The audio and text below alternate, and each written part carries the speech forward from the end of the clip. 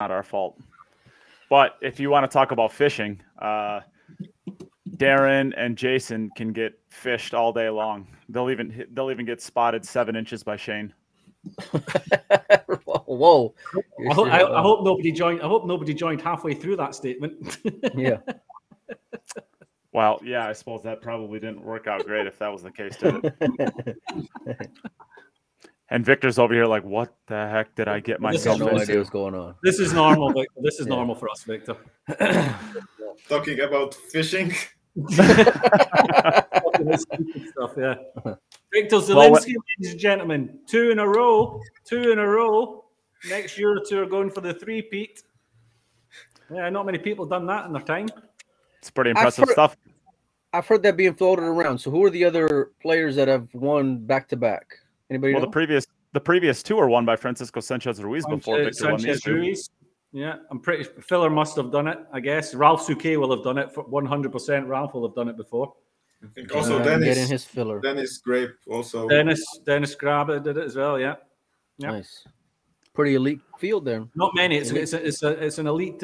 He's in good company. Put it that way. Yeah, for sure. Well, the only reason American hasn't done it yet is because we're too busy fishing. Demetrius would have done it by now, right, Demetrius? You don't have to make fun of me, Dave. And I still say it's the toughest tournament in the world to win. I still say that it's the toughest tournament in the world to win. You can keep saying it. Yep. What? It is. Well, it's the toughest tournament in the world to win. Just let him go. Just let him go, Mike. We're already starting, Jimmy. We're already starting. All right, Victor. What do you think about that statement? Let's just ask you. We had a resident expert. Is that an accurate statement? Well, maybe you have to be also lucky to win this event, but it's really tough tournament. But you have to be lucky to also win that event. It's really strong, but I believe World Championships are 10 more times harder to win. You think so? Thank you. All right, what you're saying? What you're saying is Jim is wrong. I mean, on the World Championships, the pressure is so much bigger than playing Euro Tour. Thank you. Okay, so can I put it another way? No. The depth of the field is stronger in a Euro Tour than it is in a World Championship. No. 100%. Well, you guys know nothing. We've got a bunch of Americans and a young kid. Hold on, wait a minute. What year of a World Championship are we talking about? I don't think it'll any of the years in Qatar. Okay, relax, Jimmy. Yeah. No. Please. Go to a 10-ball event in the Philippines and go see how deep that is. Go to a U.S. Open and see how tough of an event that is. The pressure of winning a World Championship. Go and see how tough of an event that is. Don't get me wrong. I love Euro Tours, and they're deep full of players, and it's tough to go and do what Victor did. So, I mean, nothing but congratulations to him. But, but please. Yeah, relax, Jimmy. Relax. Anyway, I believe, right now, the U.S. Open is the most difficult tournament to win.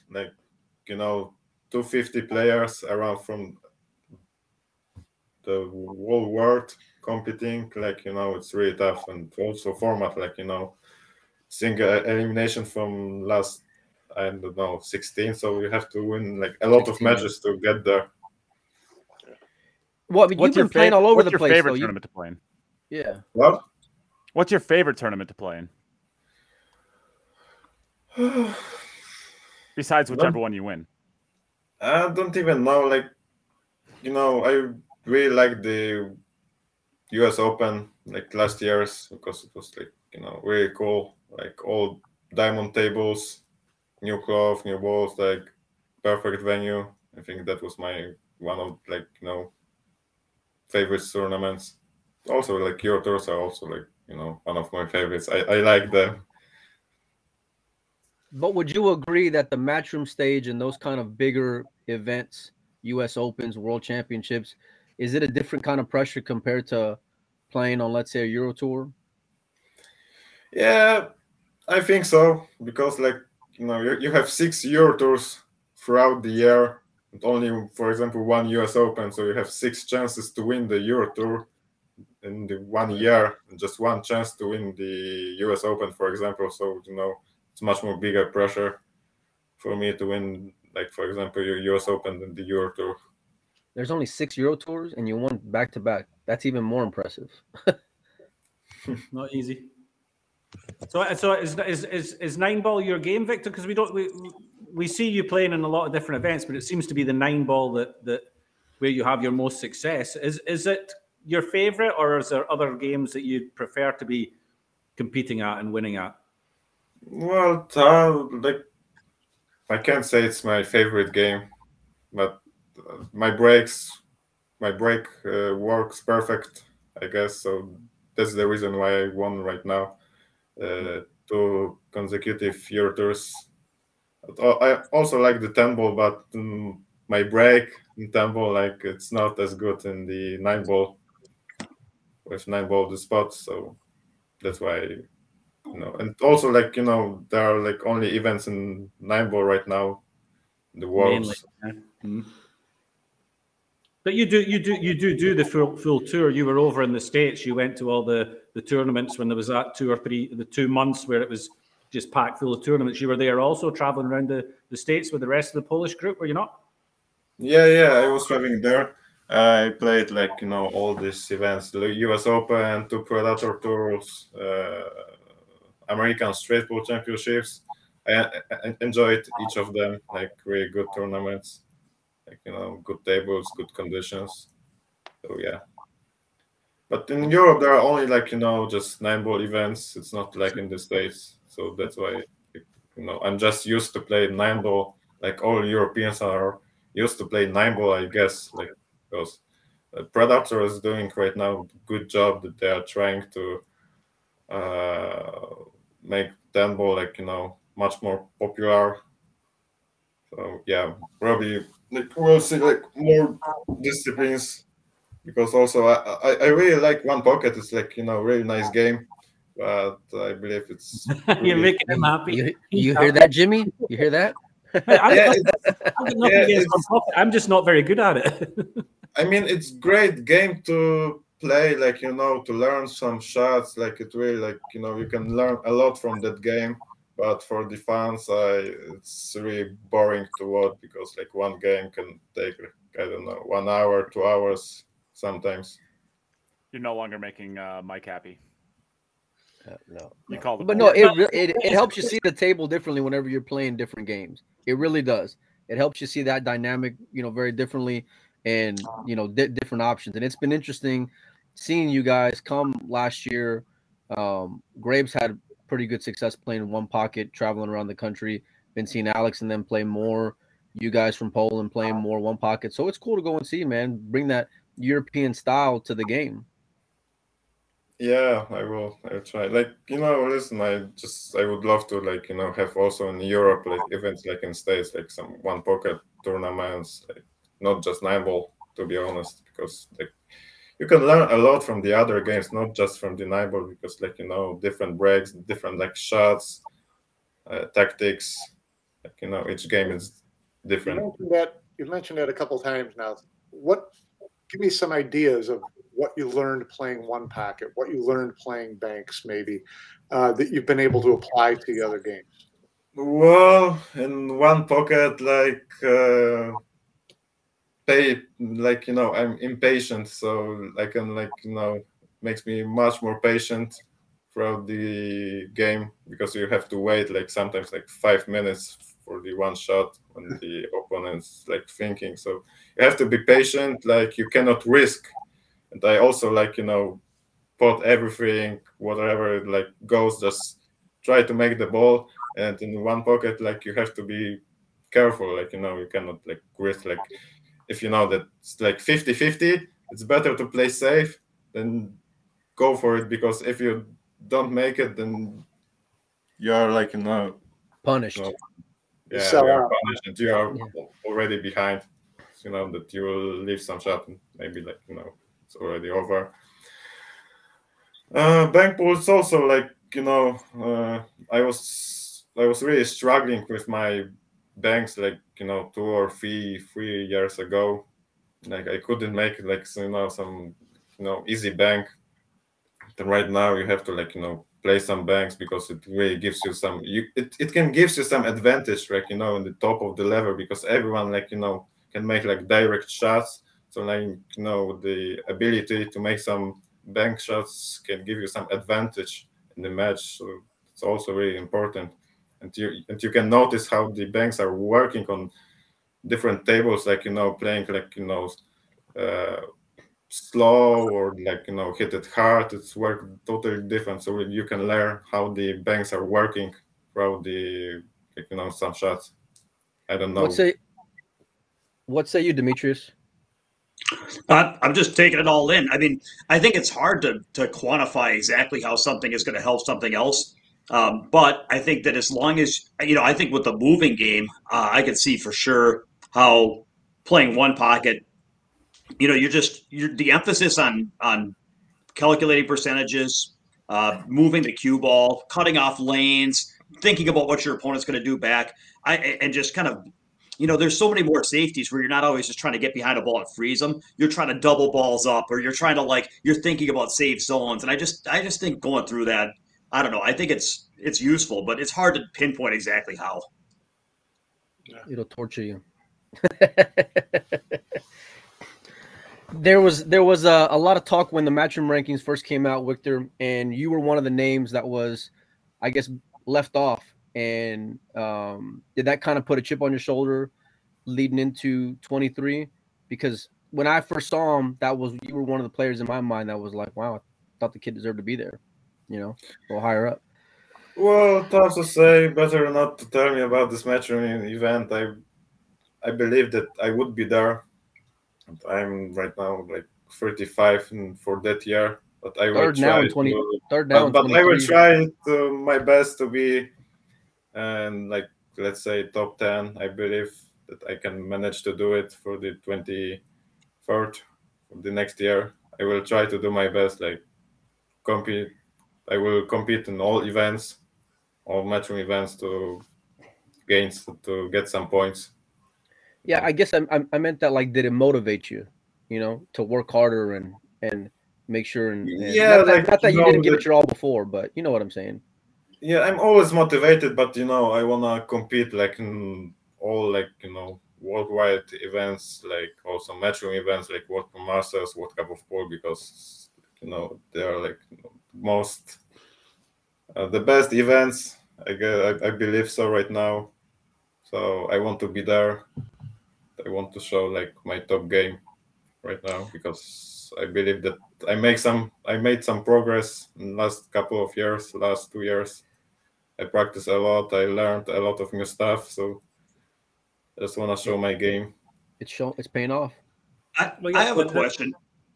When you're looking at these players that are, you're talking about being top 10, and clearly, you're doing it. So, but when you look at that, when you look at the players that you have to pass, David Al-Kaidi and Max Lechner and these guys that play so strong.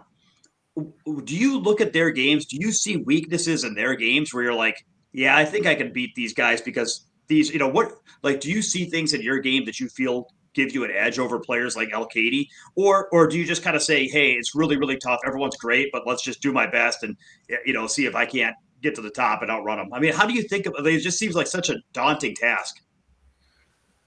Well, tough question. Like, on this level, it's tough to see like, some weaknesses of your top opponents. So I'm just trying like, to play my top game, just, be focused all the time, just show that like, I will be better.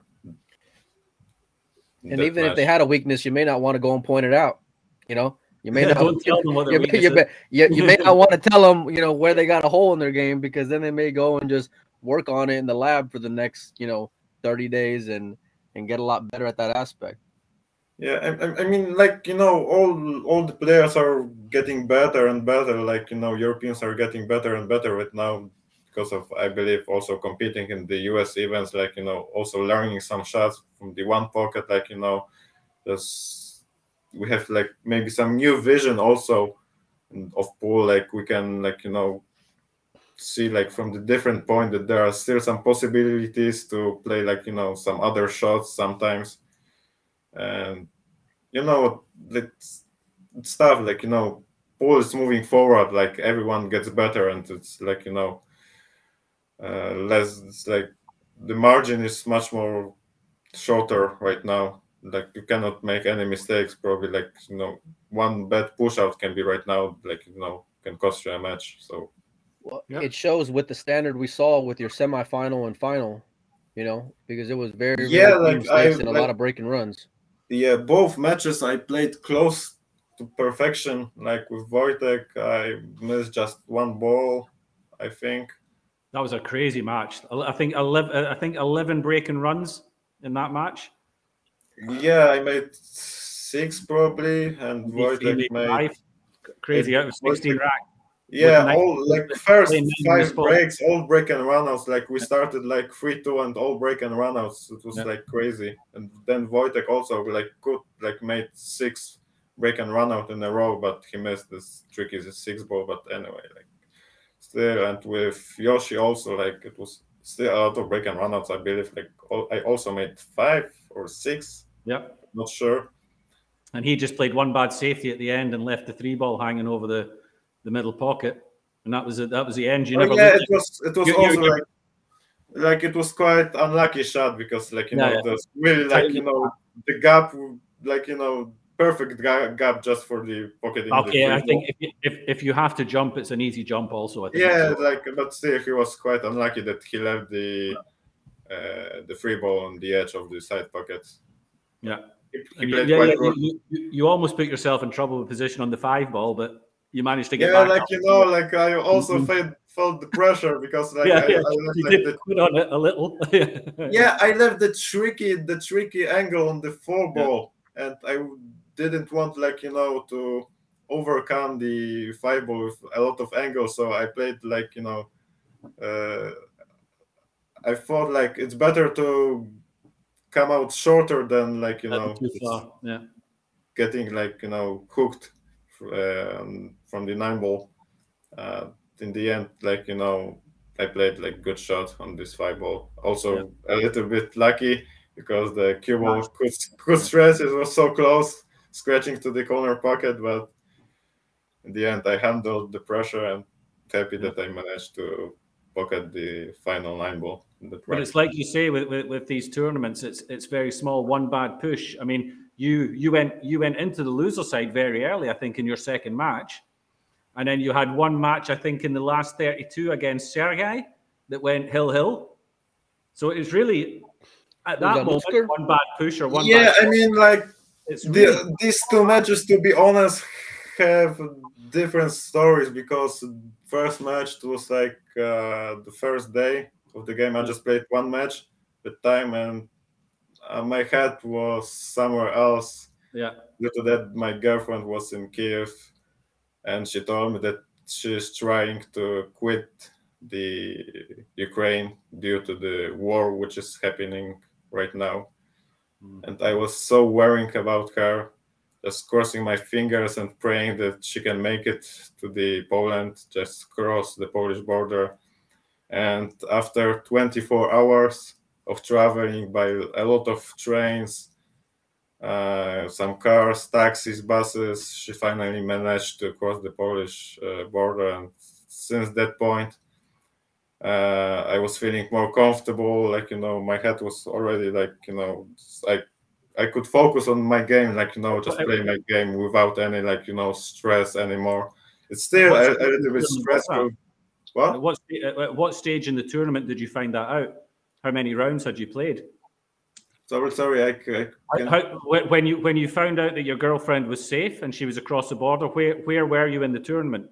I think it was 3rd round of the loser side. I won 1 match. I won my first match in the Sunday morning, and then I got a message from her telling me that she's already safe. She crossed the border and she's on her way to my hometown. So I was so relieved that she's already safe, but still it's a really tough situation because her family is stuck in Kiev and can't leave because like brother is 19 and he has to be there, ready to defend his country.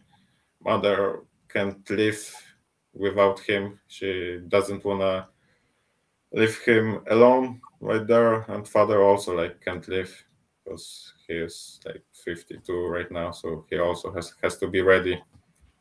So her family's still there. It's really sad story about that, but I hope that this will finish soon, and Ukraine will have a freedom as they had in the last 20 or 30 years.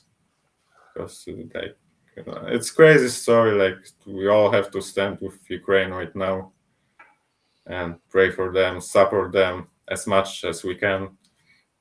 Because like it's tough. Even like if you've seen some videos from the Ukraine right now, you will understand me. Like it's tough. Like to imagine what all Ukrainians are thinking right now. Even my girlfriend, like it will be tough times for me, for her, and for everyone who have some family in Ukraine and who is like Well,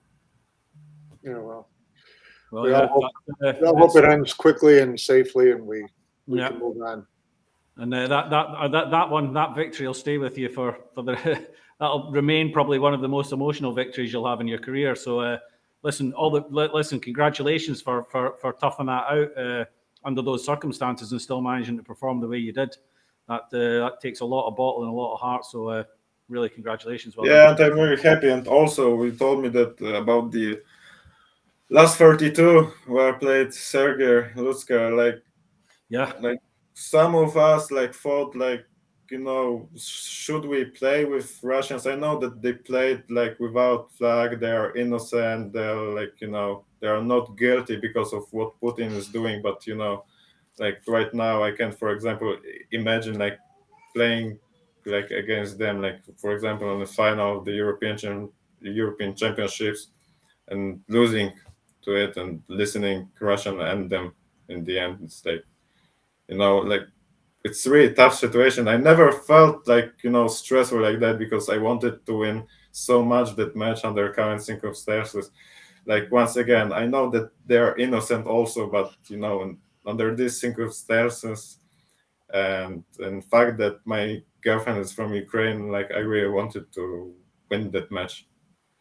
Yeah, it's like also tough situation for them because like they are like they have to be unfortunately responsible for what's Russia doing, and they are innocent. Like I also like feel sorry for them, but I think they just want to play cool like everybody else. But like everybody else. Yeah, but that's I believe it's the only way right now. It's the only right choice right now, unfortunately for them. But that's what everyone is doing right now. We will all have to fight against Russia because like nobody know what can happen like next day if they like if they win the war over Ukraine. Nobody knows what can happen later with the war, like NATO and whatever. Yeah, difficult. So just as an update, do you know how your girlfriend's family is doing? Are they're still okay and everything's as good as it can be? Well, as for yesterday, I know that they were safe, but don't know how they are feeling right now in Kiev because I got some news that the already like convoy of the Russian is approaching Kiev, like 60 kilometers of Russian army. Like it's strange to imagine like how many thousands of like soldiers are approaching Kiev. No, there's no safe. A lot of shelling, bombing, like it's going on there. Like civilians are being killed right now. Like more and more deaths with each next day. Civilians, it's really sad to hear about that. To watch what's going on there. Just pray for that everything will stop soon and everything will be fine. Absolutely. Because like even right now, as I told, like in the interviews, the sport aspects are not that important as like people's lives, because like innocent people are been killing like for nothing. They are just fighting for their freedom right now. They just want to be like they want to have freedom. It's tough. Don't know even what to say. There are no words for that situation. Yeah, it's difficult for us to imagine what you're going through, mentally, emotionally with your girlfriend, with her family, and so we certainly. During the event, I was just like when I got the message, I just wanted to play my game because like I was just so happy. Like I've already won.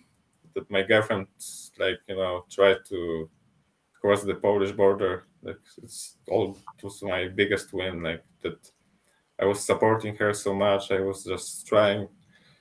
Like, and I was telling her that you have to quit because it was like story that she had to go.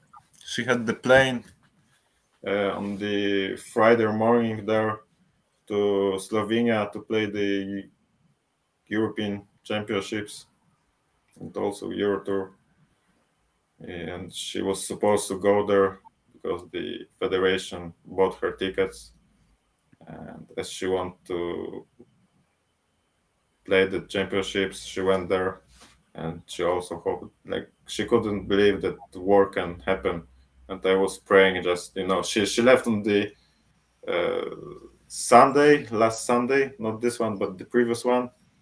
And just, it was like, period of 5 days with, I was just praying, like, please, nothing happened that days. And unfortunately, Wednesday morning, the Russians started shelling, bombing, and like all flights canceled, like everything stopped. Polish border, like borders are being closed for some months, and I just, I was it's tough even to describe my feelings, and even tougher to describe Daria's feelings and her family. It's tough to imagine for me, and I believe for everyone. Yeah, well, you'll be in our thoughts going forward for sure. Yeah. Getting back, if we can get back to the pool and the Euro Tour a little bit. Good transition, Mike. Well, we're. Now, I'm just curious. I mean, you talk about winning 2 Euro Tours in a row, and you're really starting to hit your stride and get confidence, and you're only 21. And it's kind of, we're looking at the 21-year-olds, and we're looking at Federer, and we're looking at, guys like Josh who are just a couple of years older. Do you have a goal? Do you have a time frame that you have in your head where you really want to win one of those, major titles? Euro Tours are difficult to win, no doubt, but to get on the international stage and win an international title, do you have a goal in mind, and how do you mentally prepare yourself to make that next big jump? Well, to be honest, I don't have any time frame for winning some tournaments. I believe that by training, practicing, like improving myself, it will just come out. Like it will be just a matter of time when it comes. To be honest, my biggest problem, I guess, it's still like the head. Because for me it's tough to handle the pressure. Sometimes I cracked a lot of times in the past under the pressure. So right now I'm happy that my head is working better, and I think that it will pay off by winning some events in the future. But I don't have any goals right now. Just to play my game and see what will happen. Just, play my game without any just try to be focused on the table, like handle with the pressure, and I believe that the results will come out. Well, we talked about this a little bit off air, but that match with Filler is a good is a good kind of like building up for you, like as far as your mental aspect of the game and toughen you up and with heart, because you're up the whole match. You have a 2 to 3 game cushion. He closes the gap. Would have been real easy having Josh Filler on the other side to fold and, let him go and finish off to 9.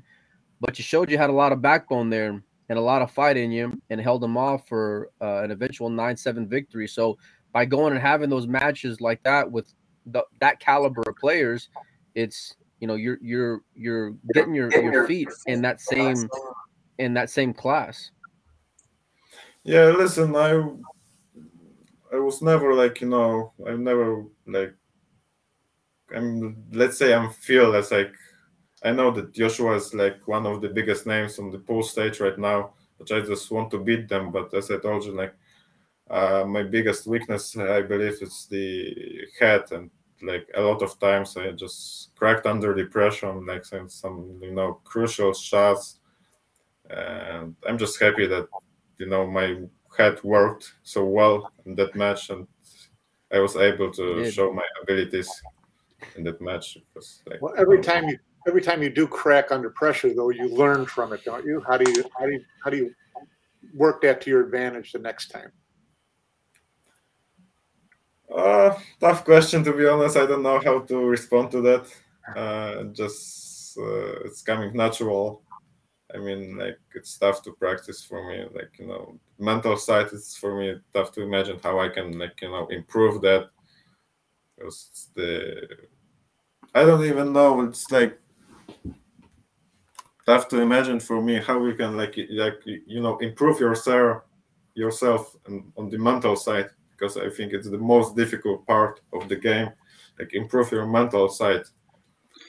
Because, I think that a lot of things, there are things that you do analytically, and then there's things you do intuitively or organically. And I think that for example, I talked to a player once that was telling me that every time they missed a ball, they tried to figure out what they did wrong, like whether I decelerated, or I didn't adjust for cut and deuce throw, or all these different things. And I said, because they had this idea that, well, I've got to figure out what I did wrong to get better. And I'm like, I don't know. Like, I think that a lot of players, when you hit a ball bad, you just kind of feel like, oh, that's not the feeling I was looking for. And you're just like, you remember the feeling that you wanted to have. And you can still kind of correct without actually doing it analytically. You can do it kind of like a feel, like that's not the feel I wanted, or I didn't hit that with confidence. Next time I want to hit it where it feels good, where it's crisp and it goes in clean. It's more of a picture. It's more of a feel. And I think when it comes to learning from losses and things like this, I don't know that you sit there and you say, okay, when did I get nervous? Why did I let that pressure bother me? How am I going to do it different? I don't think you control that all, like thinking about it all necessarily. You can, but also just by going through it again and again, you're just like, yeah, that was that time where I kind of I got a little weak there. Next time I'm in that spot, I'm going to try to be ready to handle that better. And it's just more of a kind of a subconscious process. And I don't know how else you get there other than a lot of competition and a lot of losses. Yeah, that's a good point. I mean, like, as you told, like thinking about the, missed balls or wherever, it's not good for you, because you are thinking about that like in the later stages, and you have like you're playing some, like you're in different game, like already, like, and you are thinking about like missing a ball in the first game, in the first rack. You're already in the 7th rack. You are thinking like, why did I miss that 8 ball, for example? It's not good for you, because it affects your mind, I believe, and you cannot be focused. You have to like forget immediately about that. Okay, I missed. It happens. Just forget about it. Just be focused, like, on the next game, because it can, like, disturbs you. And the game, just you have to be focused like all the time. It can affect you, I believe so. It's a good point. Like, but you have to forget, like, it's also like part of the game. I know it's tough, but you have to do it. Like, you have to be focused all the times. Just also, like, I had the big problems when, like, the 9 ball is the game where the luck is needed, and when someone is lucky, you're also probably thinking like, oh my God, he fluked another ball, and you are thinking about that. I was supposed to win that game, and he fluked the ball, and it's his game, not mine. Like, I played the perfect safety, and he won that game. It also couldn't affect your mind. You have to forget it. Like, it happened. Like, you have to move forward and just play your game still.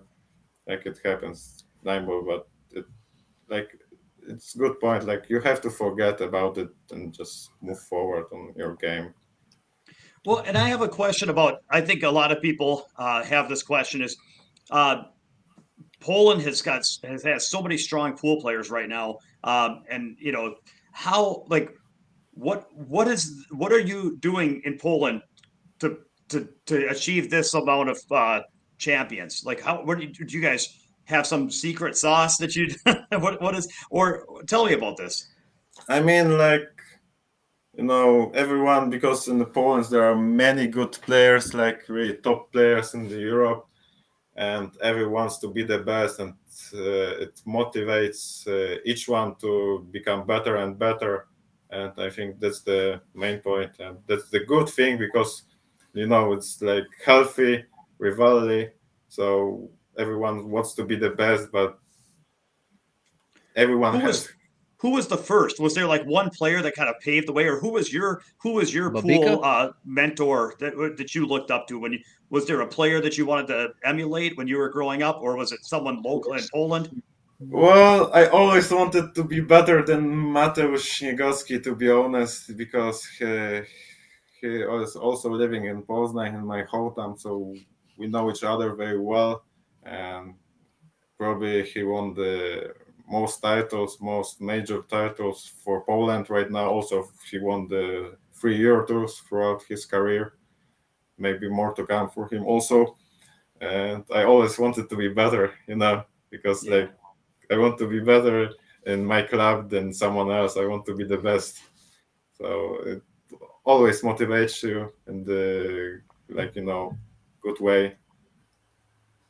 Well, then I've got one more question I was dying to ask. It's a little different, but then I'll sit down for a while. But the Euro Tour, how many players are in a typical Euro Tour event? Is it 64 or 128? How many players do you get in a Euro Tour event? It's always over 200. 200. Right. So when you when most of these players are playing, most of these players don't have real chances of winning. There's against the top levels of competition, they're so strong. So you've got 200 players showing up to tournaments that pay a very top heavy, and it's so hard at the top to get all the way. In the U.S., the only way that we figured out how to do that is to make the tables, about this big and handicap them. How do you get hundreds of players showing up and paying money and traveling to play in tournaments that they can't win?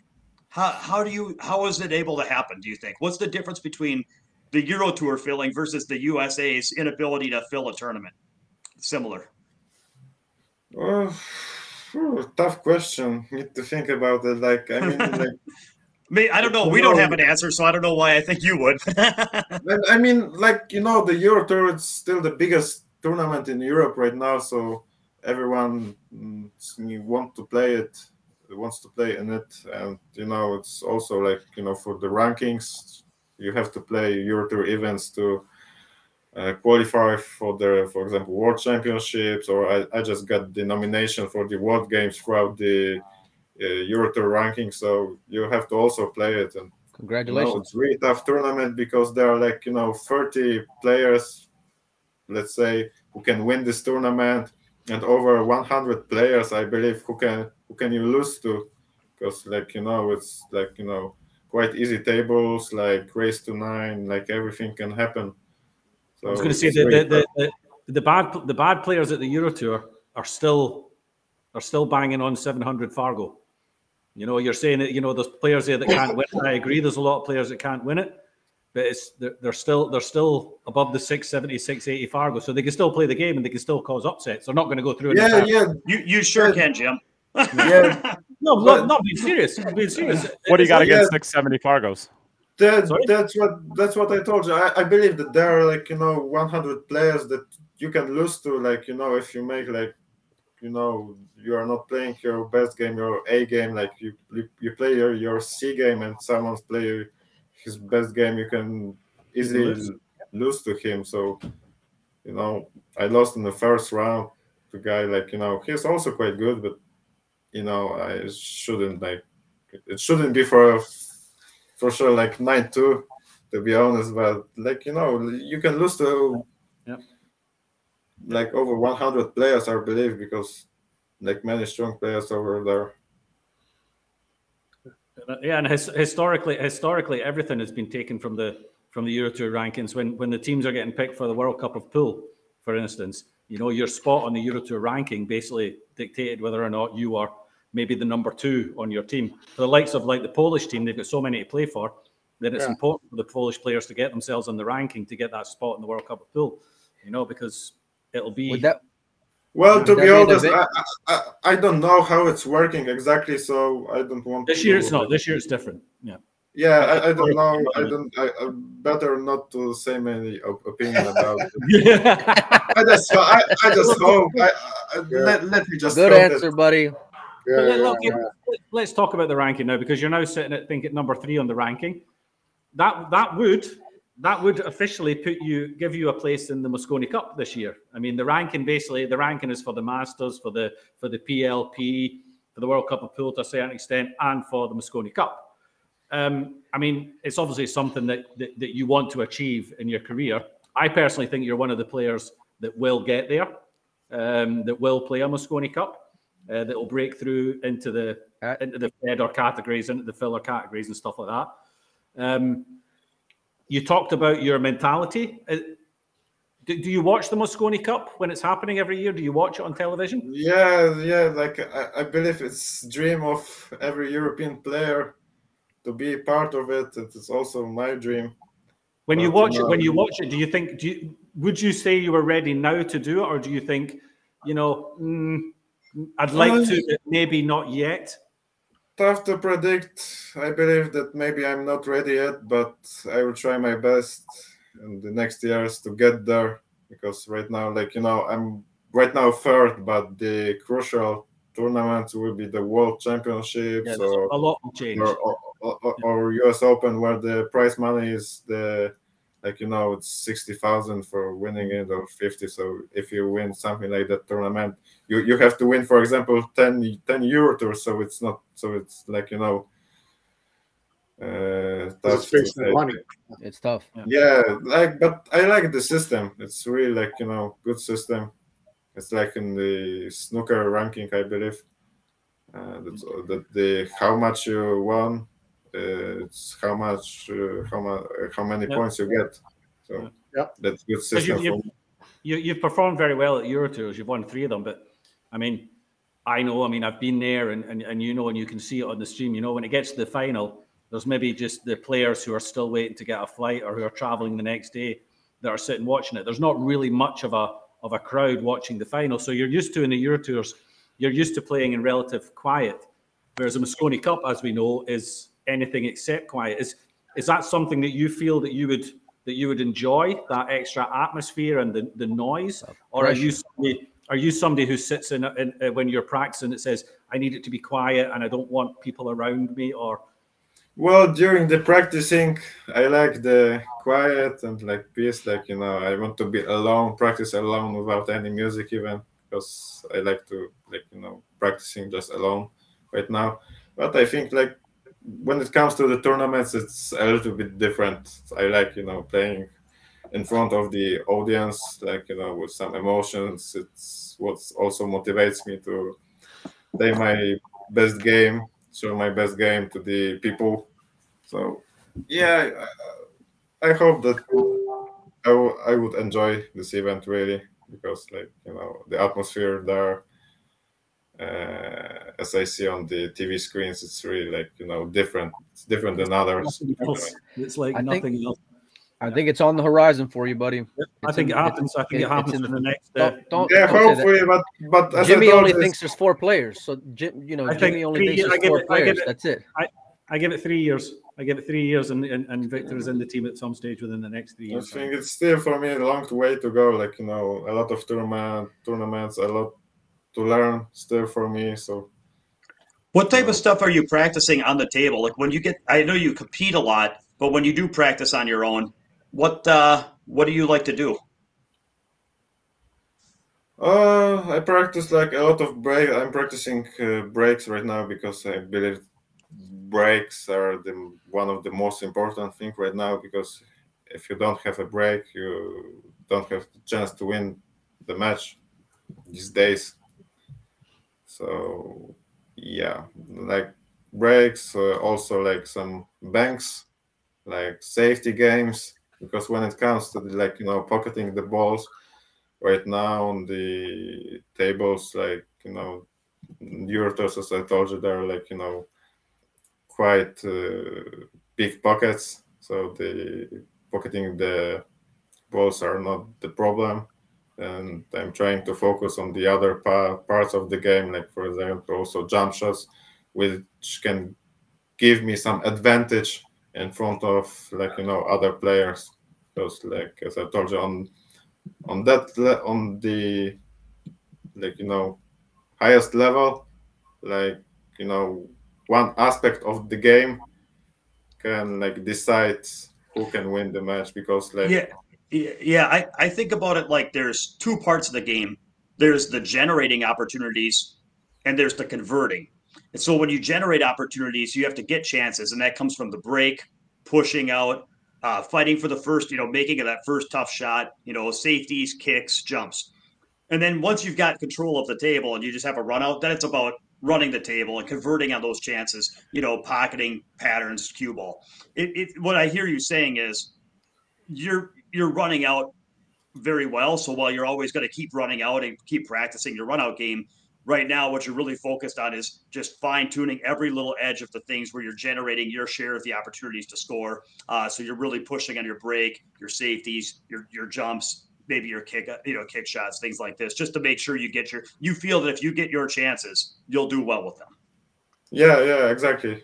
So I agree, like, with everything what you said right now, because like I feel really confident when it comes to the pocketing the balls. So just, you know, you have to generate the opportunities to be able to get some layouts, to get some points, get some racks, and eventually win the match.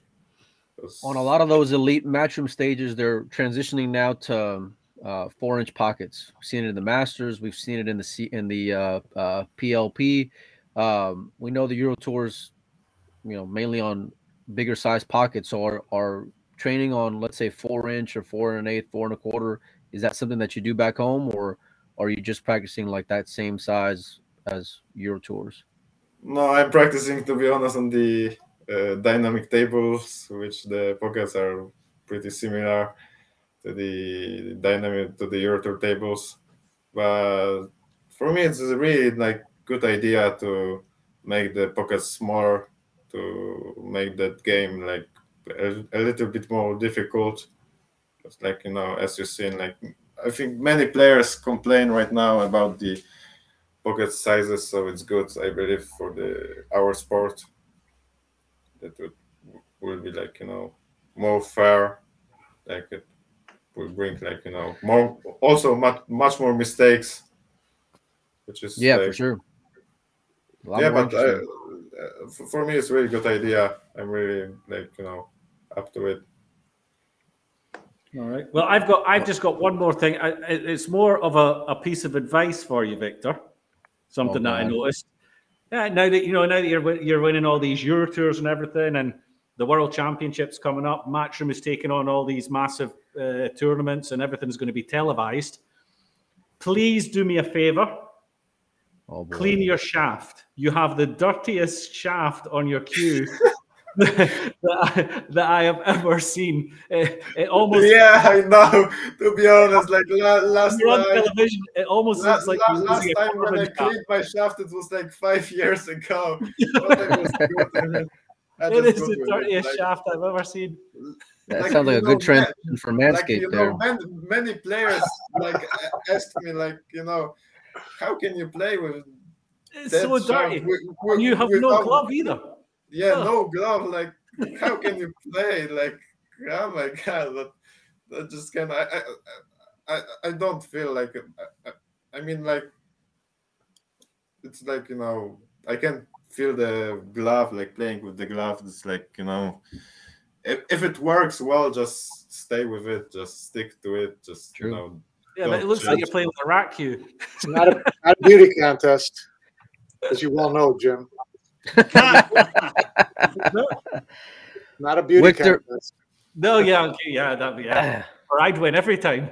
So, Victor, you're going to come to the U.S. now, playing the World 10 Ball, some events in the U.S. You were here for a long time last year. Are you looking forward to coming back again so soon? And how many trips will you make to Chipotle? Yeah, I really miss the Chipotle right now because Chipotle is only in the US, so it's a shame for me that I can't eat it right now in Poland. But yeah, I'm really looking forward to it, to play the Predator Tour followed by the World 10 Ball Championships. I really love States. It's a good country. Maybe I'll also move there in the future. Wow. Because there's good place because the pool is growing there, so many opportunities to play some good tournaments over there and some also matches. I'm just gonna throw this out there. I'm just gonna huge Polish representation in Chicago, biggest Polish community outside of Warsaw. I'm just saying, Victor, if you get your citizenship, you got a guaranteed spot in the Mosconi Cup for the next 25 years. You can play every year. Every year. At least.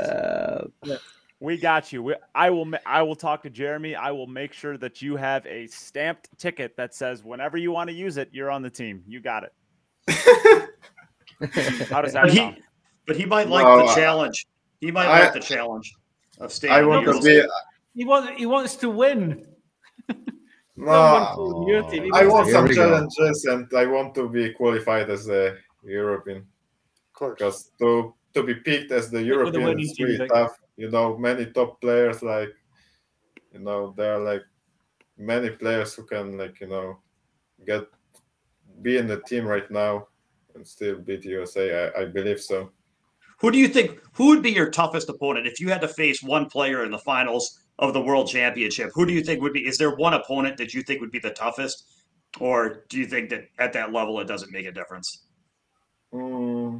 I think, to be honest, it would be Albin, because in my opinion, Albin always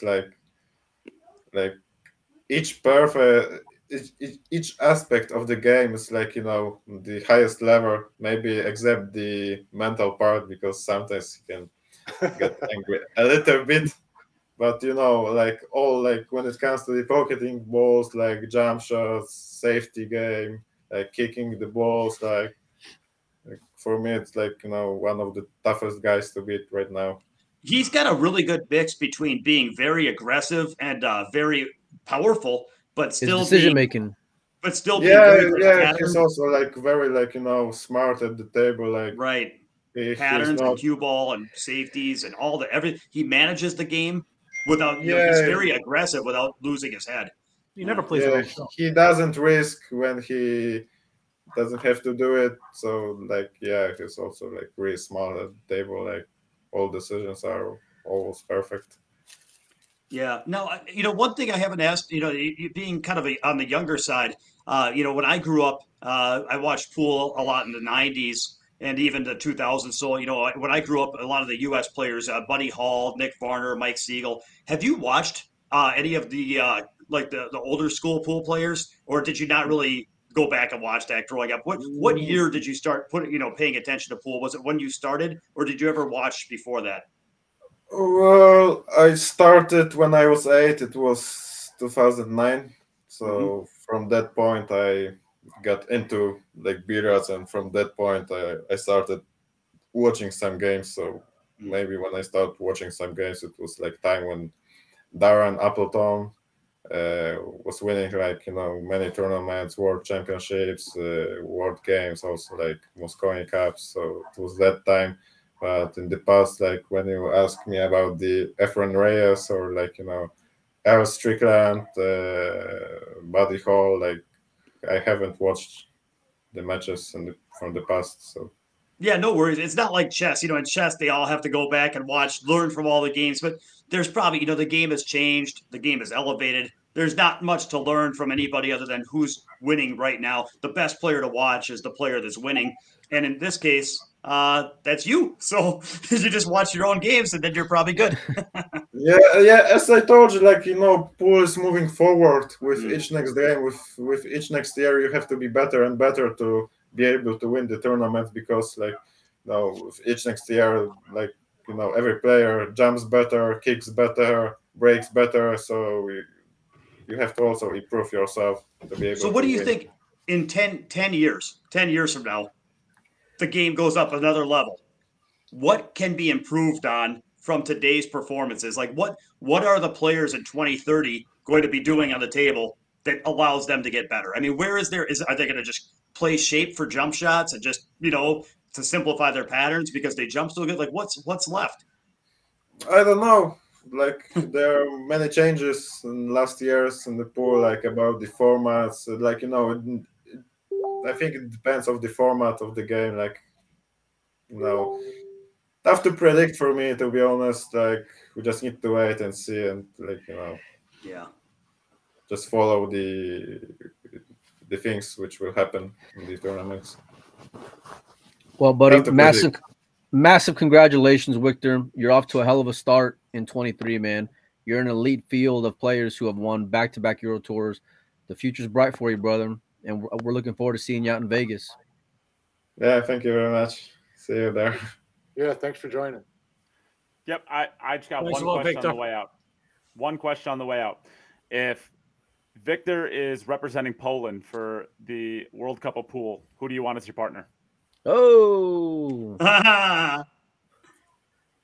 That's got to be the toughest pick in pool is picking the World Cup team for Poland. Jesus. Which of the 75 Polish players do you want? We got him. What, is it question to me or what? Yeah. To you, yeah. What to me? God damn. Like I don't know. I have many. Like tough to say. Like I have many friends. Like I don't have guaranteed spot yet, so I can't tell you that I can be in the World Cup. Just tough to say. Like many, great players, many friends. So I just don't want to say one name. All right, give us three. Rank in order from first to third. Jeez. No, leave him alone. No, it's my secret. Don't let him bully you. Don't let him bully you. You stand your ground. No, just to be honest, I hope that I will make the team Poland this year. Hopefully, we'll see. I don't know. Well, if Poland doesn't pick you at this point, I'm pretty sure they hate money. Well, it's not up to me. I don't know what's the criteria right now. So just wait. I just need to wait and see. But I hope. I'm really feeling confident right now. I really am feeling that my game is really good right now. So I just hope that I will be able to show on the main stages of the matchroom that I'm ready to show something. I know you are. Sure. All right. Well, Victor, we'll let you scoot out of here. We appreciate you sitting in with us. Thank you for joining. Yep. Yeah, thank you very much. I enjoyed the time here. And we're wishing the best for your girlfriend's family. Listen, I hope that everyone will stand with Ukraine and support them as much as they can, because everyone can support by donating for the Russian army, something or wherever. Each help can be crucial at that point. So if you can just support Ukraine, because it's great. Yeah. Yep. Thanks, buddy. Yep. Okay. Right, well, with that, we'll let you get out of here. Thanks again for joining us, and best of luck in with your trip back to the U.S. and we'll be watching for you in Vegas. Yeah, thank you very much. See you guys. I'll see you at the UK Open. Yeah. All right. Well, guess what now, guys? First of all, I told Jimmy not to be talking about Federer. Okay, I told him don't even mention that name on this TV show. And earlier he says he brings up Federer. Okay, we all know who your top 4 are, buddy. Okay, when did I say Federer? You were talking about him earlier. I didn't want to cut you off earlier, Jim, but I was waiting for the interview to be finished with to get in you. Wow. You know what? Just for everybody that watched me, this guy here has been on me. Where am I doing for the last 48 hours? We got a group chat where I'm busting Jim up left and right. Any chance I can get. It's like the only time I open my phone, number of notifications, like you've got like 87 messages. I'm like, what's going on? I look at the chain. You guys. Mike is just being. Demetrius is like, I don't even have 86. I'm like, friends. I'm not used to this. I'm not used to this level of entertainment. I'm reading all that. I'm thinking, was I drunk last night and I sent him messages that I shouldn't have been sending or something? Why is he being so nasty to me? Turns out he's just a nasty man. Hey. And Pinozzo's over in the corner, just like, shut up, guys. I want to talk pool. That's all I care about. Let's talk about. I'm getting messages sent to me. Let's talk about what this ranking means. It's just been posted. No, not yet. We gotta do stuff first. Well, before we transition off of this, just so everybody knows, Mike, Pinozzo acts like he's, this nice guy who just wants to talk pool and be all professional. This guy's worse than all of us combined. He torches all of us in the chat. Our private chat, he kills everyone. So don't let that friendly face. And just so everybody knows, everyone knows, we all get along. Let's just so everyone knows, Nate is not all of a sudden a fan of wearing caps. He was just too lazy to do his hair. Right? I need a haircut bad. Scruff. I need a haircut bad. I feel homeless. That's how scruffy I feel. And speaking of homeless and needing to get a haircut, why don't we do a Manscaped ad, Jim? Doesn't that sound like fun? Do it. We all love a Manscaped. Oh, no. Mike's excited. All right, guys, can I get a round of applause? Today, I'm excited to announce Manscaped launched their Ultra Premium Collection. Believe it or not, it's for your not-so-private parts. Fun. I'm talking about a leveling up hygiene routine with your favorite manly scent. This is an all-in-one skin and hair care kit for the everyday man and covers you from head to toe, literally. Manscaped is trusted below the waist, now trusted with the rest. Join the 4 million men worldwide who trust Manscaped by going to manscaped.com for 20% off plus free shipping with code QItUpPod. Support the podcast, They have an awesome new. We actually got this one. That has the body wash, the hair, or the hair, the shampoo. That's what it is. They got lip balm. Lip balms. They got lots of stuff for the rest of your body now. I have a problem with Manscaped having lip balm.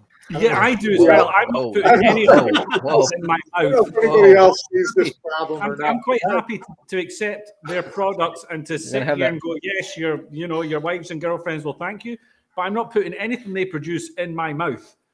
They're going with that flavored body wash next, buddy. The scratch and sniff. Listen here, guys. What if you get mixed up with your products and then all of a sudden you don't want to be doing that. Manscaped is all about making sure nothing on your body gets chapped, including your lips. So there you go. Did you not see the crop preserver? That's to make sure you don't get chapped, Jim.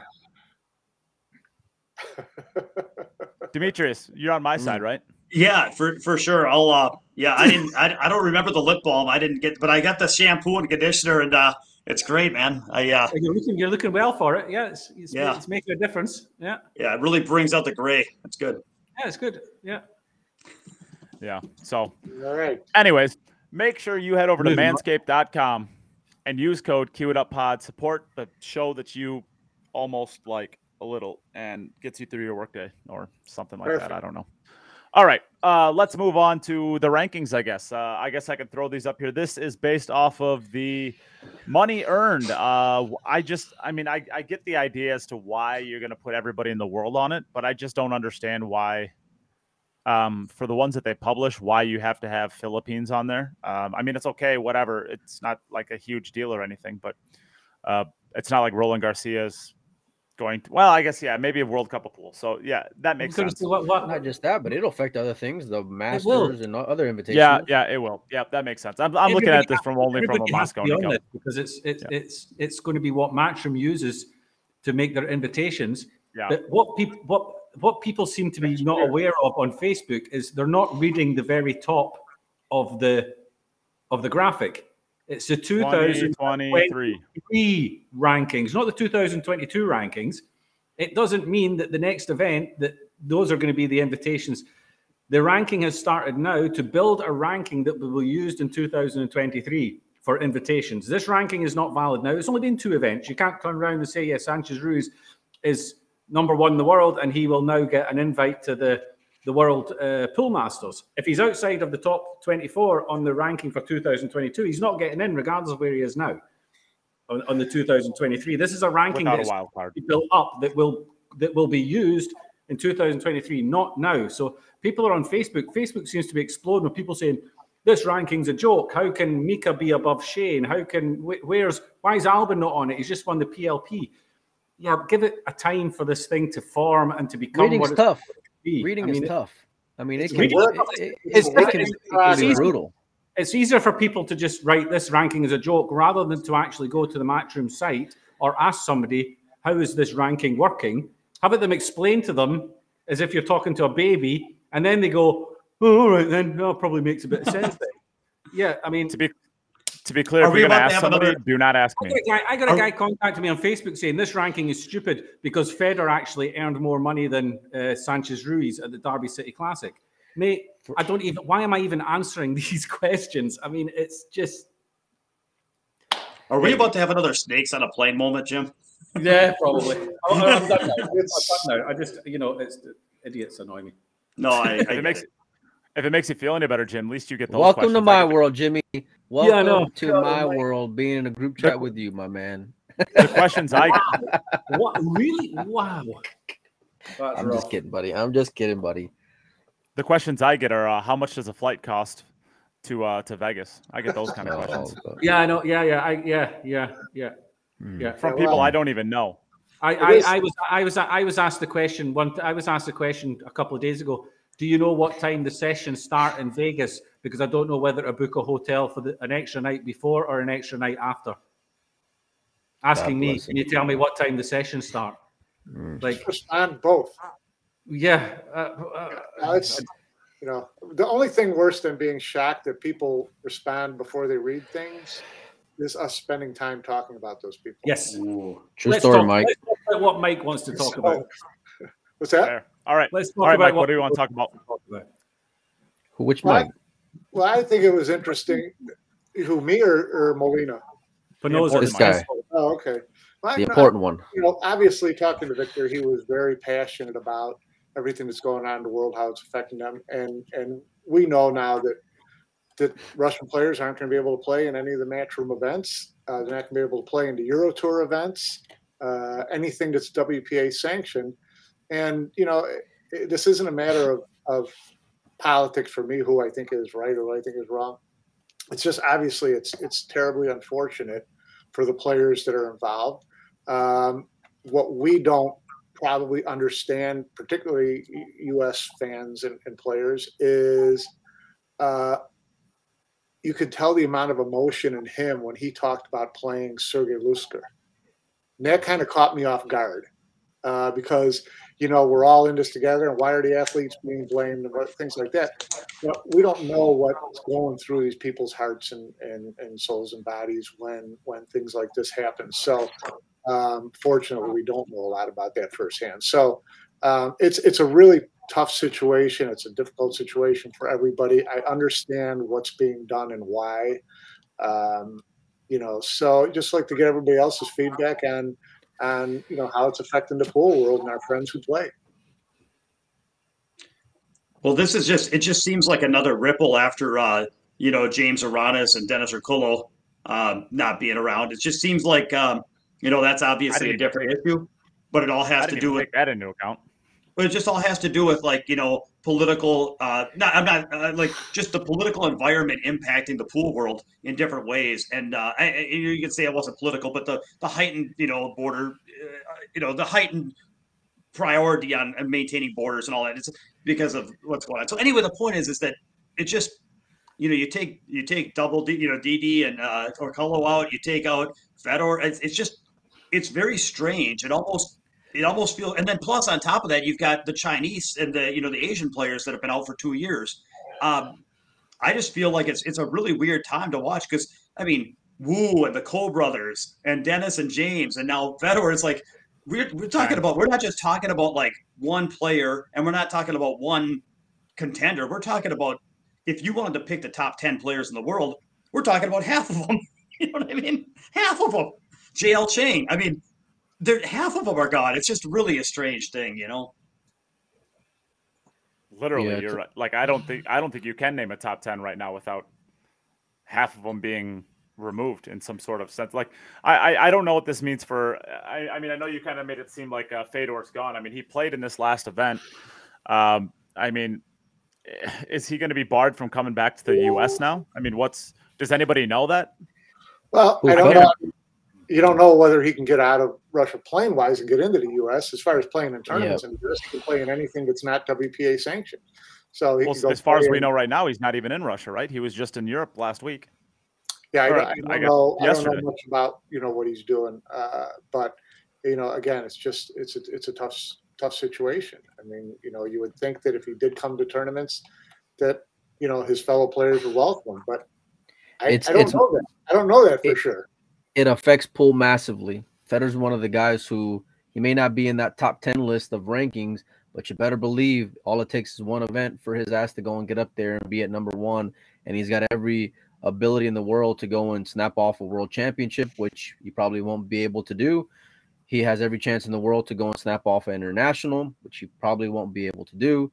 Mosconi Cup, which he was probably a top 3 favorite to go and make it on the team, and more than likely his inability to go and play pool and these sanctions by the IOC effectively end his chances of being able to make a Mosconi Cup team. It's very unfortunate. It was like what Mike said. It was intense hearing Victor's response to having to go and play Sergey and how that affected him emotionally, and he's got every right to feel that way. Just like Sergey and Federer and Christina got every right to feel, that it's unfair that they're not able to go and play because of everything going on. There's a lot of when it comes to sports, because I just want to keep it like about sports, but when it comes to sports, like there's a lot of unfortunate things that are going on, and it's going to have massive effects for who knows when, because we don't know when these are going to go on in. The kid won't be able to play in the World Games. It's crazy. It's mind blowing that it can just go and happen that fast, and all the ripple down effects that it's going to go and cause. Because now essentially we don't know if Russia's even going to be. Well, they won't be in the World Cup of pool either, so there'll be another team, on there. A spot's essentially going to be opened up for the Mosconi Cup, and because Federer won't be able to be on there. Not saying that he was a lock, but I would have put my money that he would have been on there this year. As tough it is to go make it. Doesn't necessarily. I think we can all agree that we hope that this ends as soon as it possibly can. Nobody's trying to see this go on for years and years and years. The Mosconi Cup is still 6-7 months away before they really start getting down to where they're picking their last player. Has Fedor shown enough right now to get potentially a 5th wild card, if possibly? But if he's not playing for 10 months against world-class competition, can you go and say that? And that's the thing that's hard, is that humans, our life expectancy may be 70, 80 years, but when it gets down to a pool career, a peak pool career for these guys. It may start when they're 20, and it's hard to know. It's not. Of course, they can play competitively into their 30s and 40s, but the question is, in terms of their peak performance, where they have the right level of energy, desire, all this stuff. Some players have 15, 20 years. Other players have 5, 10. And so to see people that are just hitting their stride get disrupted, it would surprise me if none of them recaptured their momentum, but it would surprise me if some of them didn't. You know what I mean? Yeah, for yeah. Sure. I just we're all hoping that this ends as soon as it possibly can. I mean, ideally right now. I don't think that we can just definitively rule out Fedor from the Mosconi Cup. Is he going to be in Vegas in 2 weeks? I don't see that. There's no way. I mean, he's going to be playing in the Predator Tour or the World 10 Ball. I think he misses out on both of those, and I think that's pretty obvious. He obviously misses out on the European Championship. The World Cup of Pool, I mean, it seems unlikely that that's going to be an option either, but maybe May, who knows? I mean, I know that's the thing. Nobody knows. How does our European friend feel about all this? Well, I just want to a couple of things. Just going back on what was said there. First of all, James Aranis and Okolo. Yeah, okay. It's sad that we don't get to see them in the States. Yeah, that's their fault. Yeah. They made the mistake. It was all on them or their advisors. There's entry requirements, there's visa requirements, there's long stay, there's short stay, there's whether you're there for work, whether you're not. And you're only allowed to spend a certain amount of time in the USA. Whether or not they knew that or not, or they did know it and they made a mistake, or they also knew it and they made a mistake and got caught, we don't know. But at the end of the day, it was their responsibility. In this situation, Fedor, Kristina, Tkach, it's even in Belarus. Belarus have been included in this as well for the World Games. So that's Margaret Fefilova also. They've done nothing. They've done nothing wrong, but they're suffering for this. Whether you think it's right or whether you think it's wrong, they're suffering for this, and the pool world is suffering for it. To make one thing clear, it's not the pool world that are deciding this. This is basically the IOC, the International Olympic Committee, are making a recommendation to all sports that are under the Olympic flag that Russian athletes should be banned from their events. Which pool is it? Pool is not. No, pool is under the IOC. Absolutely. But pool's not an Olympic sport, though, is it? Wait a minute. They're a member of the IOC. If your sport is being played in the Olympics, then the Olympic Committee can say you're not getting in. If your sport is under the Olympic flag and you're playing it out with of the Olympics, I mean, pool was on the short list of 5 to get selected for the next Olympics. Breakdancing got chosen. Let's not go into that. But pool was on the list. Basically, if pool ever wants to get considered as an Olympic sport, they're going to have to fall in line. They're going to have to fall in line and follow whatever recommendations the IOC make. The recommendation from the IOC is Russian athletes should not be allowed to compete. So the Eurotour, so APBF actually, so that includes the Eurotour and the European Championships, have gone and followed the recommendation, as they kind of have to. The Russian players were already in the Eurotour when this announcement was made, so they were allowed to finish the Eurotour and then told afterwards that they couldn't take part in the European Championships. Kristina Tkach was already on her way over there for the Eurotour and has been told on her way over there she can't play. The World Games have followed as well. And it's been included as Belarus are not allowed to take part due to whatever support Belarus may or may not have had on the Russian side of the conflict, which means Margaret Fefilova is also now not able to do it in WPA events or any events from the WPA. So it's not, I see stuff on Facebook, people saying, oh, Matchroom should ban them as well. Matchroom will have to because it's WPA. So these players will not be able to play in Matchroom events. They're not able to play in the WPA events. This thing doesn't finish in a couple of weeks. Even when the conflict finishes, there's still the political side of it, which happens behind desks and in courts.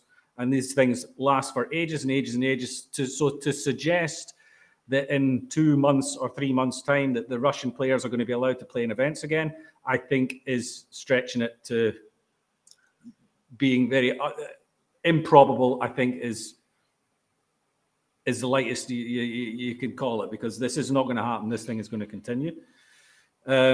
Especially since within the Olympic Committee, the Russians are already on a very thin line when it comes to the doping. They were already, athletes were allowed to perform for the Russian Olympic Committee if they separated themselves from the Russian Federation, basically, and said they were individual competitors. So they've already got a big black mark with the IOC, Russia. And now this is not going to be on a sporting front sorted out within the next couple of months. So I think, unfortunately, for the likes of Feder, that they can forget about Mosconi Cup for this year, regardless of whether or not all of a sudden there's a wild card that could be thrown that way. I don't see it being resolved in that short period of time, which is unfortunate. A couple of things that I would say, Jim, regarding some things you were talking about as far as clarification, at least from my knowledge. And I've written to Ian Anderson at WPA. I'm waiting for a response from him. I think WPA is supposed to come out with a response. And you're right.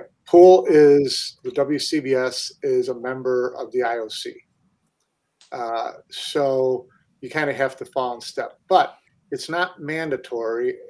Would it screw up Pool's chances in the future? I don't know. But it's obviously not mandatory because the International Swimming Federation, FINA, is allowing Russian athletes to participate in the international swimming events under a neutral flag and under the as they have been for the last 8 years. So it's not a gun to your head. So WPA could make a decision if it wanted to allow athletes to play as neutral athletes. That's their decision. As far as I know, and as far as how long this is going to last, I was trying to think back to years where countries boycotted the Olympics because of conflicts like this. In 1980 is the thing that we all remember in the U.S. because it was in L.A. and the one in Moscow. The one in Moscow that everybody boycotted because of Moscow's invasion of Afghanistan.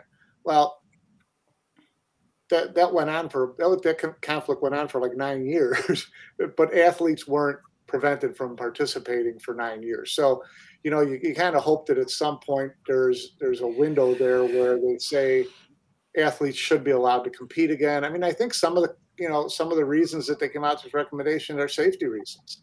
It's not just a political statement. It's like, okay, if you have a Russian athlete who's going to come to the U.S. and play in a tournament in the U.S., is that Russian athlete, are they going to get in trouble? Are they going to get beat up, or whatever the case is? So there are safety concerns that get involved in all these decisions too. So it's just something that we're just going to have to kind of follow and keep our finger on the pulse of to kind of feel, what's going to happen in the future. But I think you're right. I think that, for the short to medium term, which is the next 6 months for sure, you would think that you don't know if or how the IOC relaxes its recommendation to its members to keep those athletes from playing. And you don't know what kind of, opportunity those players would have to go where they want to go anyways. I'd be curious, Mike, like if let's say they were able to go and play under a neutral, right, like disassociate themselves from the Russian Federation or whatever process that is, right? Would that mean like down the road, whatever support they may have gotten at one point from their federation is just going to be taken off the table? I couldn't even hazard a guess on that. Something we'd have to dig into and find out a little bit more from European Federation, from Asian Federation, from whatever, and see what kind of repercussions there are. But there's a lot of moving parts to this that are a lot more complicated than I think a lot of people who just follow the pool world, think. Yeah, I think you brought up a really, really interesting point there, where part of the players getting banned for sometimes their own safety. That kind of showed up when we were talking to Victor, didn't it? I mean, when he was talking about potentially having to play a Russian player and how he would feel very, very awkward and weird doing that. Now, pool is a very relaxed, it's certainly, it's not a confrontational sport, right? But if you talk about a different type of sport, there's let's just bring up boxing or something. Ukraine and Russia are very big into boxing. There's if you're allowing like a Russian boxer or something to come into something, they absolutely could end up having fights outside of it just because the sport itself is very similar to that. Now, I get the idea that it kind of makes sense that you're almost trying to protect the Russian athletes almost as much as you're trying to protect the rest of the world and punish them. Russia, that is, not the athletes. Like I said before, I was really taken back by the emotion in Victor's voice when he talked about playing Sergei Lusker. I mean, that really kind of was like, whoa! I didn't think, I didn't even think about that, Mike, until like really I don't think it's. I don't think it was so much playing Sergei as Sergei the person. What he said was it would be very difficult for him to stand there and listen to the Russian national anthem getting played at the end of an event. He wants to be the one to make sure that's not going to happen. Yeah, and he said how difficult it would be for him to lose. A match like that, and so it's stuff like that resonated with me that I was kind of surprised by, because you think you're thinking of all these very pragmatic things that go on in an instance like this, but it's all about emotion and heart and the family and things like that. So it's a shitty situation. Let's face it. I feel bad for all the players. I feel bad for European and American players who are friends with the Russian players, but who you've got Eastern European players like the Polish players. It hits a little bit closer to home for them. So it's a really tough situation, really shitty. I feel bad for everybody involved. And again, we just I'm sure we all just hope that this finds a way to clean itself up as quickly as possible so that we can all get back to playing our friends on the pool table. Only time will tell. This is a big change, but I wanted to ask Nate. And so if anybody else wants to say anything more about that, feel free. But I wanted to ask Nate, I wanted to congratulate you with Onboard Sportswear, and I wanted you to talk a little bit about can we talk about that or no? Sure. Yeah, so congrats. Why don't you tell? I don't know that everyone knows, so why don't you share?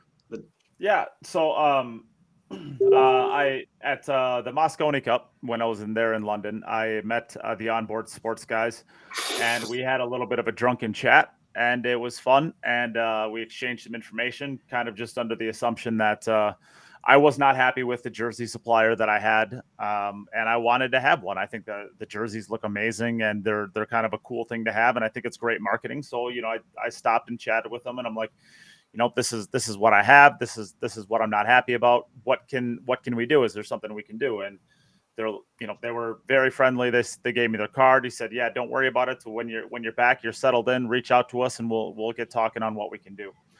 And I got back, got settled in, got COVID afterwards, so it took a little bit longer. But I jingled them up, and we chatted. And turns out that they were looking to expand into the U.S. and they wanted to ask my advice on a couple of things because they knew I was pretty plugged into the industry over here.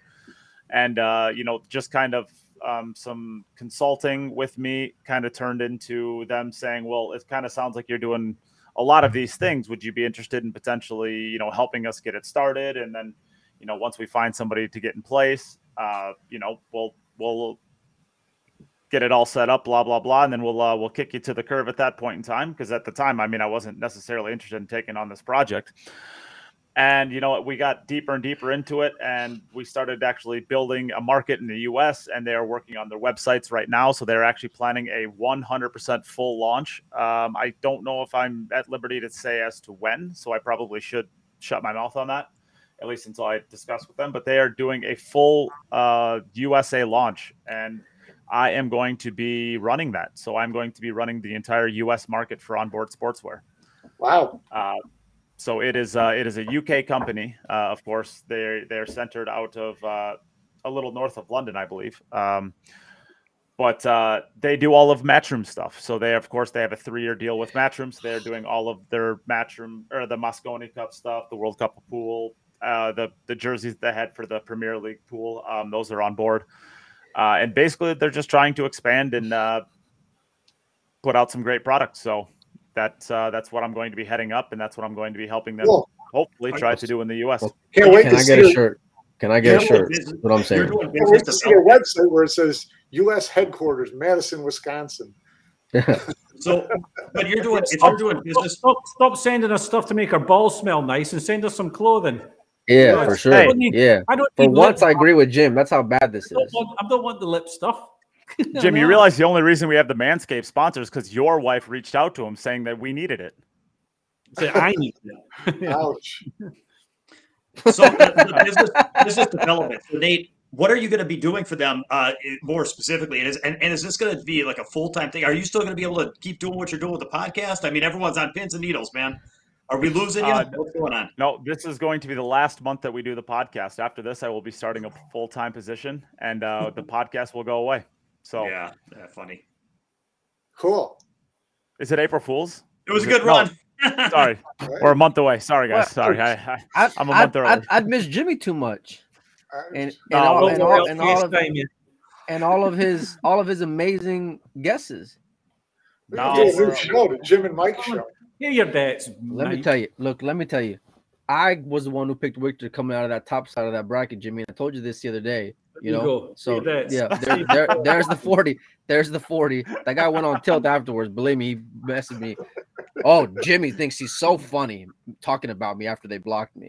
Yeah, so good job, boys. Good job. He's been sending crap up to me as well. Yeah. No, he's a genius. Yeah. It's kind of a weird week, man. Like a weird week of pool, and I don't nothing to do with your on board stuff, Nate, because that's awesome and massive congratulations. Yeah, I just mean cool. like I just mean like in general, like all this stuff that's happening, and we see things like outside of pool, and we're all very aware, and our eyes are always open, but then to go and have it like hit home in the game, it's a different time, man. We got to be careful on things we ask and things we say, and it's the world's different.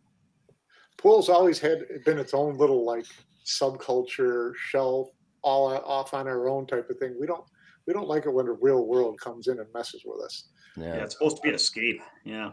And so this is a little bit. And weird. If they were going to ban anyone, why not ban Telfer? That's all. That's what I'm saying. That's right. That would send the wrong message. That would send the wrong message. Citizenships. Yeah, I mean, see if we can negotiate with them. See if we can trade. See if we can trade. It'd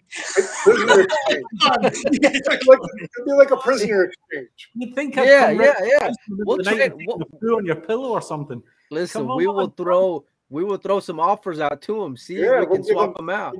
Telfer and 4 Manscaped 4.0s for Feder. Hey, there you go. Right, we got to start negotiating somewhere. This is a bad time to ask if I should even answer your question, Demetrius. Yeah, I don't know, man. It's hard to come back from that, but please do. Yeah, well, I'll just shut down that silliness and I'll actually answer your question. I guess they are trying. So the question was, in case anybody forgot, what is actually going to be my role? What am I doing? I am going to be, I guess, in charge of growing the U.S. market. So if anybody out there has a pool room, they have a pool team, they have a club or anything like that, or do you have a brand, I know I already reached out to Pinozzo to see if he wants to do something with Billiard Digest. If you have a brand that you want to promote and you want to get some sweet jerseys for it. Ironically, I'm getting ready to send you the rate card to advertise Billiard Digest. Perfect, right? But I'm gonna be working on trying to build the U.S. market. So anybody out there that wants to get some jerseys. One follow-up to that. Now, does it have to be pool related? Like, suppose somebody's got a construction company and they want jerseys made up, or they want some kind of shirts or something. Like, it could be anybody. So anybody that wants to support pool and support support you, the podcast, support on board sportswear, they do any kind of jersey custom. Like, if somebody wanted to, if they were coaching like little leagues or something like that, they could do it, right? I mean, yeah. Absolutely. You could get one made with Molina Mike owes me $40 on the front. I was gonna say I need a picture of Telfer, right? And then on the back it's gonna say Nostradamus on there, 00. That's gonna go and have all. That's pretty cool. That's pretty cool. I think Cool stuff. I think you're going to do great, Nate. I'm really excited for you, and I hope that everybody, like I know a lot of pool players that a lot of pool players don't fit real well with corporate America. I know it was always painful for me, but anyway, so a lot of people own their own businesses, they have their own stuff, or they have they're coaching junior pool leagues, and they have their own pool leagues. They need jerseys for their pool leagues. All those people, when it's time to get jerseys, reach out to Nate. Yep. Yeah, and not only the jerseys. I mean, they have some. I mean, their stuff is just it's sick. I mean, for example, this is just a generic option that they have it, but you can see on there they have text on the back and your logo up front, text in the front. You can promote anything you want for some pretty sweet looking stuff. So, I'm going to get in touch with them to get my 2022 shirts and stuff made for my events. I think I like the look of their stuff. It looks very nice. Can you go through Nate? Get some permission. No, actually, I'm going to send Jim as far away from it as I can get. Yeah, I'm getting some of the You QR already look ones. real fashion forward there, Jimmy. QR ones. You should see the QR ones. They look really good. Nate, pull up the QR ones that you've got. All right, I'll have to pull them up. Give me a second. For my normal tournaments and for my podcast. See if we can get Jimmy hired on as a consultant. I mean, look at his three colored sweater. I think since we're all going to Mosconi Cup, we need Cue It Up jerseys for Mosconi Cup. Well, here they are. With our names on the front. Pull it up. At a minimum. That would be sweet. These are actually pretty good, considering some of the garbage that Nate's come out with in the past. Look at these. Look at this. Yeah, I would wear that. I would wear that. Look official. Sure. So I'm going to get one of the shirts for playing tournaments locally, and I'm having the jacket for the podcast, and then I'm going to get in touch with them for getting my own stuff done. Yeah. Nate, seriously, I think jackets for Mosconi Cup or Cue It Up podcast group would be awesome. Yeah, I'd buy one. I'd take one for free. I'd take one for free. One? I'd take one for free, Mike. Hold on. Wait a minute. Mike is not allowed to go and speak for the group, Nate. Mike is not allowed to go and speak on behalf of the group, okay? Save your money for the cocktail bar. Yeah, as the official representative of Group Cue It Up, we are going to need some jackets. We need the free stuff for the Mosconi Cup. Yeah. Make it happen. We need a clean one every day. Jim, you haven't changed your clothes. I like in Jim. Months, I like Jim's style now. Yeah, now I like Jimmy. I like Jimmy a lot more now. I'll put you two next to each other since you're in love with each other again. Here, we'll give you two your own row down here. We'll just let you. Attaboy. No doubt. Yeah. No doubt. Maybe if you guys look at each other, maybe you can get a little kiss like in. a freaking Brady bunch. Probably top shelf though, Jimmy. Right? We need to go up some. All right, this is just silly. I mean, are people still watching this? Have we said anything worth talking about for the last 20 minutes? No, negative. Get on the onboard site and have a look at your shots. On board. Get on board with onboard. Yeah. Get on board with onboard. That's catchy. Hey. We'll throw it out there in the chat. Don't call me Mike for nothing. That's claimed. All right. I think we've wrapped this up. I think we're good to go. I don't think we've said anything even audible for the last 20 minutes. And I've been abused enough by you Neanderthals. True story. All right, kids. We'll see y'all next week. Good to see all you guys. All right, cheers. Take care, everyone. Thanks for watching. See you next week. Yeah.